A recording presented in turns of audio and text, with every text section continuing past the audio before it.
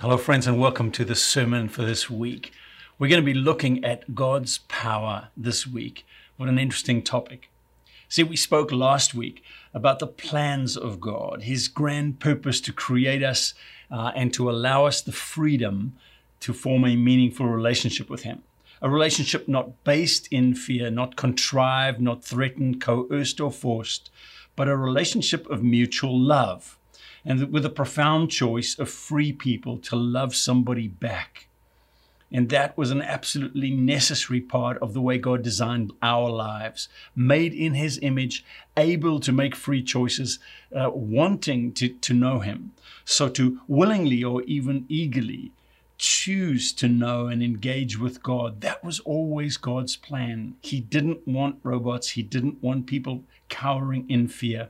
He wanted people who would have the free choice to love Him with all their hearts for all the beauty that He is. That's the way He designed it, and that was His plan. Now, we want to look at that because it's one thing, I don't know about you, but I've made a lot of plans that I didn't really have the wherewithal to pull it off. And so we're going to discuss the God who not only made the plan, but had the power to make it happen, to accomplish what He planned. We're going to investigate the power of God. Does He have what it takes to accomplish His plans, and is He willing to use His power purely on our behalf? See, Christianity at its core and fundamentally proclaims that Jesus Christ created everything. We believe our God out of nothing created everything that exists. And this idea that we serve that Creator is filtered throughout the Scriptures.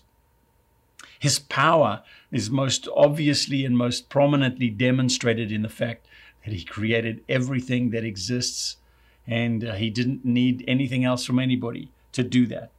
Now, assuming that we all believe that, assuming that we engage with that, it's a fairly conclusive and definitive statement of His power. But that's not the only thing that shows us. The Bible declares in a number of places that He has the power to do whatever He wants to do. The Bible says nothing is impossible for Him. All creation must bow down before Him. There's no plan that can succeed against Him. There's no might that can supersede His. He is in every single way, according to the Scriptures, supreme over anybody. And so the question then really comes is what do you do with all of that power? Well, I want to come back to this idea that firstly, He showed us His power when He created all things. God wanted to leave a mark on every sky, in every mountain, everywhere human beings inhabit this earth. God wanted to leave Himself a testimony, to say to people, look at how powerful I am. So in Isaiah 40, the Lord asks the prophet this question, to whom will you compare me? Or who is my equal, says the Holy One. Lift up your eyes and look to the heavens. Who created all of these? He who brings out the starry host one by one and calls each one by name, because of His great power and mighty strength, not one of them is missing. See, God says to him, Isaiah, listen, I created all of this. And just this spiral arm of the galaxy you're in, which we call just this Milky Way. He says, lift up your eyes, have a look and see what your eyes can see. He says, I know all those stars by name. I've called them out. And God wanted to leave for you and for me a testimony everywhere. Every time we look up into the night sky, every time we see some majesty, every time we see some element of creation that's awe-inspiring, God designed it so that when we saw that, His power would be whispered to us again through what He has created. Colossians 1, let me just read you a few scriptures just to show you that the scriptures are chock-a-block, jam-packed with this idea. In Him and through Him all things were created, things in heaven and on earth, visible and invisible, thrones or powers or rulers or authorities. All things have been created through Him and for Him. It's talking about Jesus. In Romans 11:36, it says, for from Him and through Him and to Him and for Him are all things. John 1 verse 3 says, through Him all things were made. Without Him, nothing was made that has been made. So this idea that Jesus took complete command and out of nothing created everything, this was the role and responsibility of Jesus the Christ. He created all things. And he did it because he wanted you to know he's powerful. He wanted you to know the glory of what he can pull off. Second thing I want us to just examine is not only is God powerful, but he uses his power on behalf of all people, everybody he's made. And now this is an amazing thing to me, because nothing is impossible for him and he can do whatever he wants to do. So the question is, how does he want to use his power? Let me ask you, if you had absolute power and there was no one anywhere that could resist what you wanted, how would it be with your enemies? How would it be with people who'd bullied you or laughed at you? How would things go with people who were unjust to you? How would things go with people who shook their fist in your face? See, the Bible says God has all power and all authority in the entire universe, and he still blesses those who shake their fist in his face. There's still a general sense of God's protection and blessing and favor on mankind, because God created mankind for a very specific reason. Created in his image to receive his glory, to be in relationship with him. Mankind simply doesn't work well when we're not in relationship with God. We were designed fundamentally to be in a relationship with him, and where that relationship does not exist, we go wrong quickly. God is all powerful. If God is all powerful, then I sure hope he's all good. Because if God was all powerful and he did whatever he wanted and nobody could possibly resist him, and he was evil in some way, then we're in trouble. See, this leads us to the idea that God's power is tempered only by the beauty of his nature. He cannot lie. He does not hurt others. He will do no evil. He cannot change. And so his power is exercised by him. That is to say, he does things that are consistent with being perfectly holy and perfectly good. He's not tempted to use his power to harm or to do evil. And even though people rebel against him and push back against him in their rebellion, he still uses his power for good and on their behalf. He uses his power in line with his nature. And so he sends a certain amount of blessing onto those who know him and onto those who don't, onto those who serve him and onto those who rebel against him. His actions are the product of his character. They're not dependent on those people who receive the benefits. He does good because he is good, and not because the people that receive his blessings are good in themselves or deserved good. That's why the use of his power is always revelatory, which means that basically whenever you see God doing something, you can learn something about his nature by witnessing what he did. When you see his power, it'll say something about him, and it's designed to do that for you. So God preserves and sends blessing and gives grace and pours out comfort and protects some people. Everybody he created, there's this general favor and blessing. And when Jesus was teaching his disciples about how to live, they were used to doing good to people who did good to them, but it was acceptable to do bad to those who did bad to you, because in the law that the Jews grew up with, it said an eye for an eye and a tooth for a tooth. And that's how they liked to live. But Jesus writes to them and he says, you've heard it said an eye for an eye, but I'm telling you, love your enemies and pray for those who persecute you, so that you can be children of your Father in heaven. Because he causes the sun to rise on the evil and the good. He sends rain on the righteous and on the unrighteous.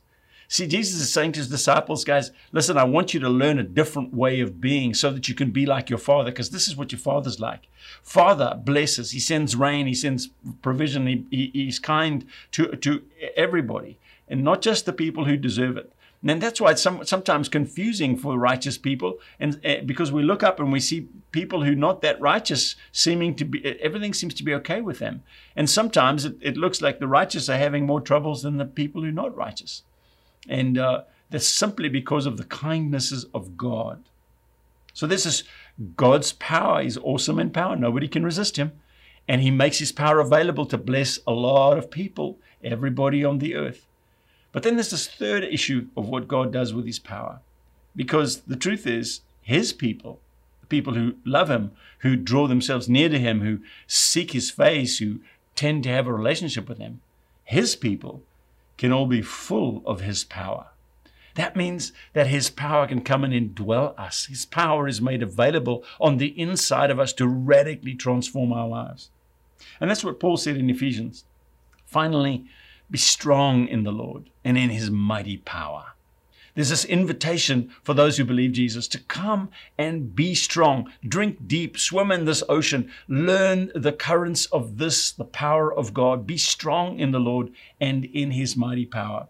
Now, he uses his power even more for those who cooperate with him, for those who expect him to be just as he said he was, those who expect him to be loving and kind. He shows up and his power begins to work on those people's behalf.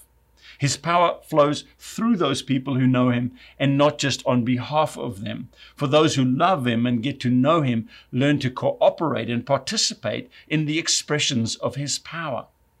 Those who've not connected with him, those who have connected with him, who choose to love him, will experience a different level of his engagement. He speaks to them, he comforts them, he encourages them, he works on their behalf, he protects them, he guides them.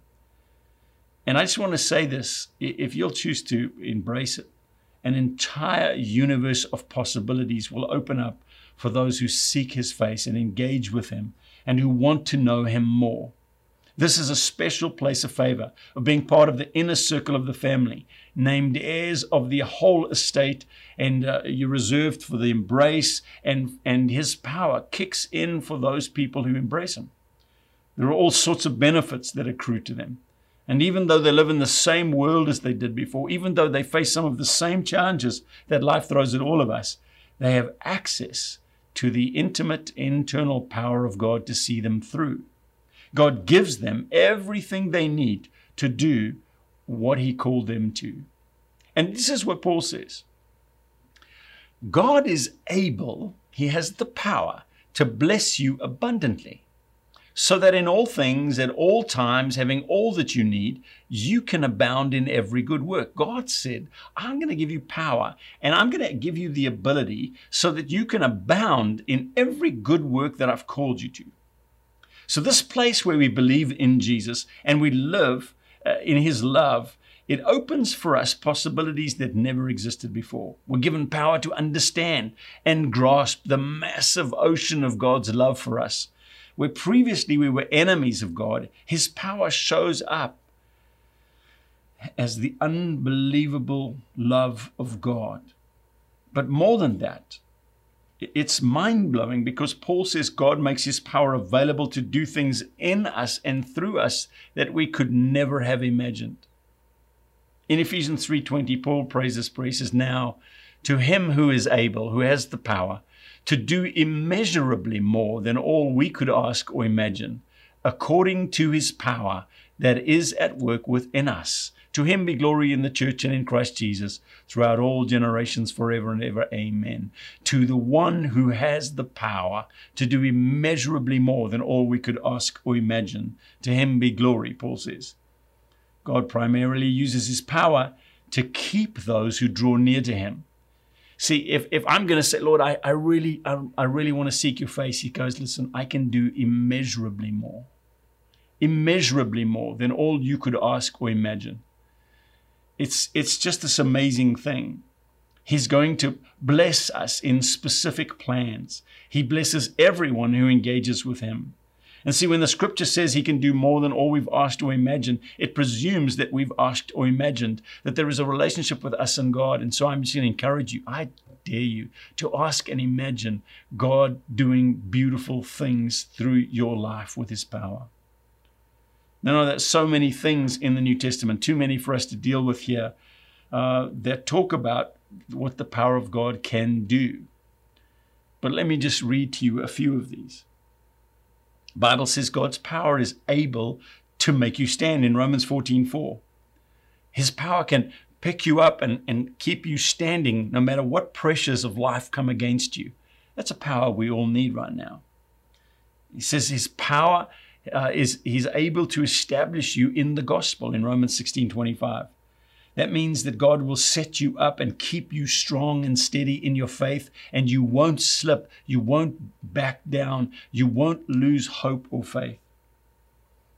Paul said in 2 Timothy 1:12 that God is able, he has the power to guard what I entrust to him. So if I give him something, if I give him my heart, my life, my future, if I entrust it to him, he's able to guard it. He does a great job.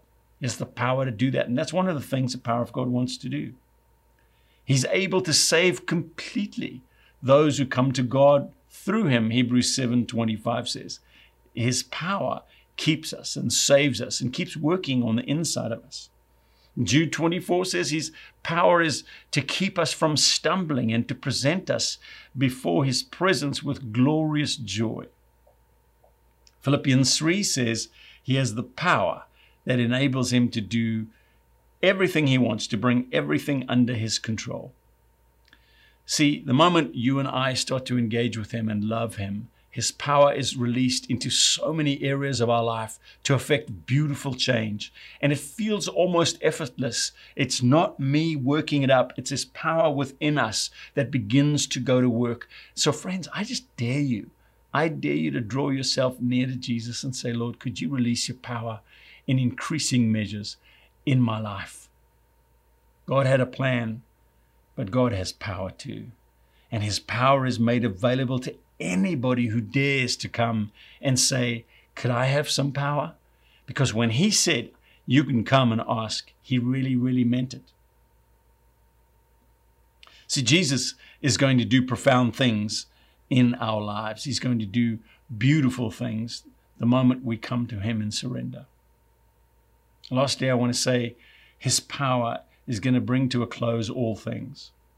See, there's a lot of people who misunderstand how God works and misunderstand how he uses power, because we always think, if I had that power, this is how I would use it. But we've noticed that God uses his power in line with his character, and he uses his power on behalf of our freedom. God is not going to take away our rights or our freedoms. Oh, he is sovereign. Oh, he can do whatever he wants.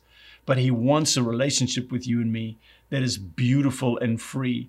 A relationship where we come and love him deeply from the heart.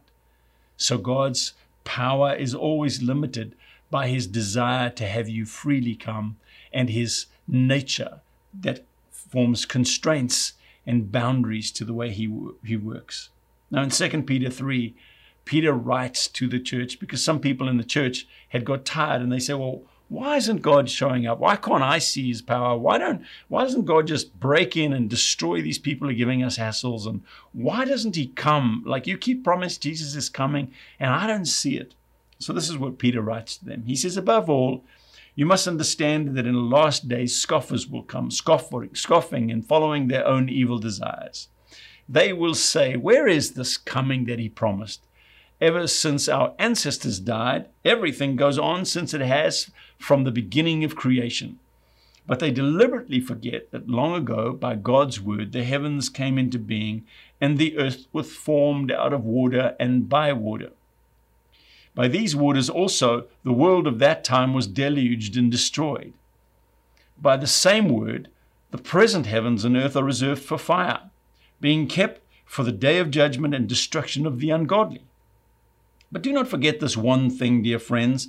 With the Lord, a day is like 1,000 years, and 1,000 years are like a day. This is the important piece of the scripture.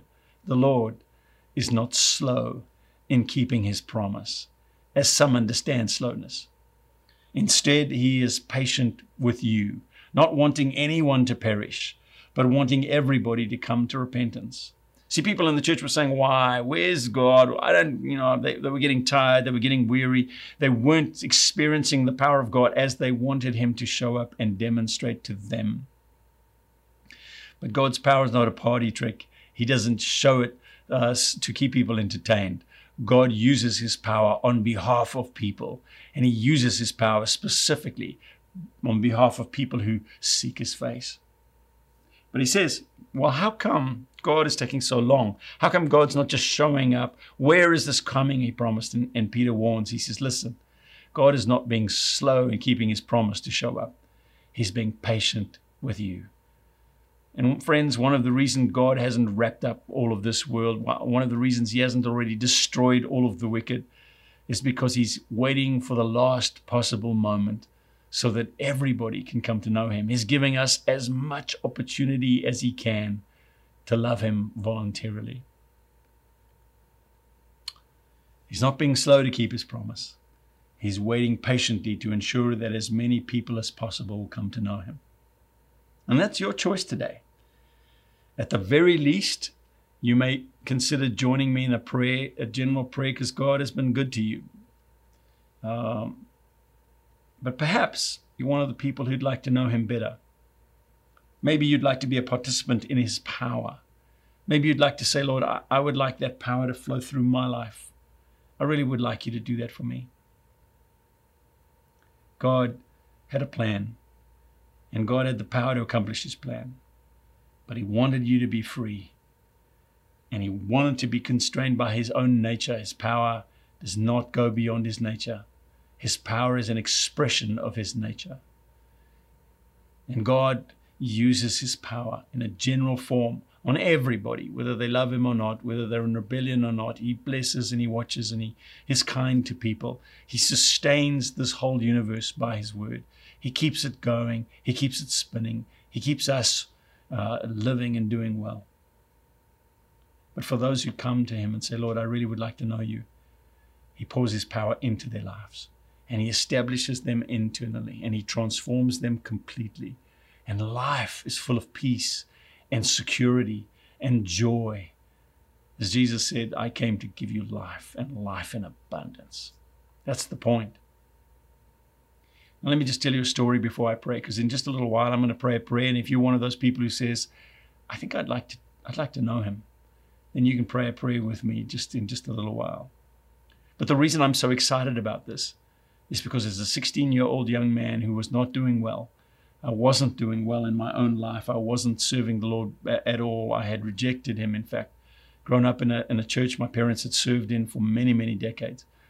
And I just didn't want to have anything to do with Jesus.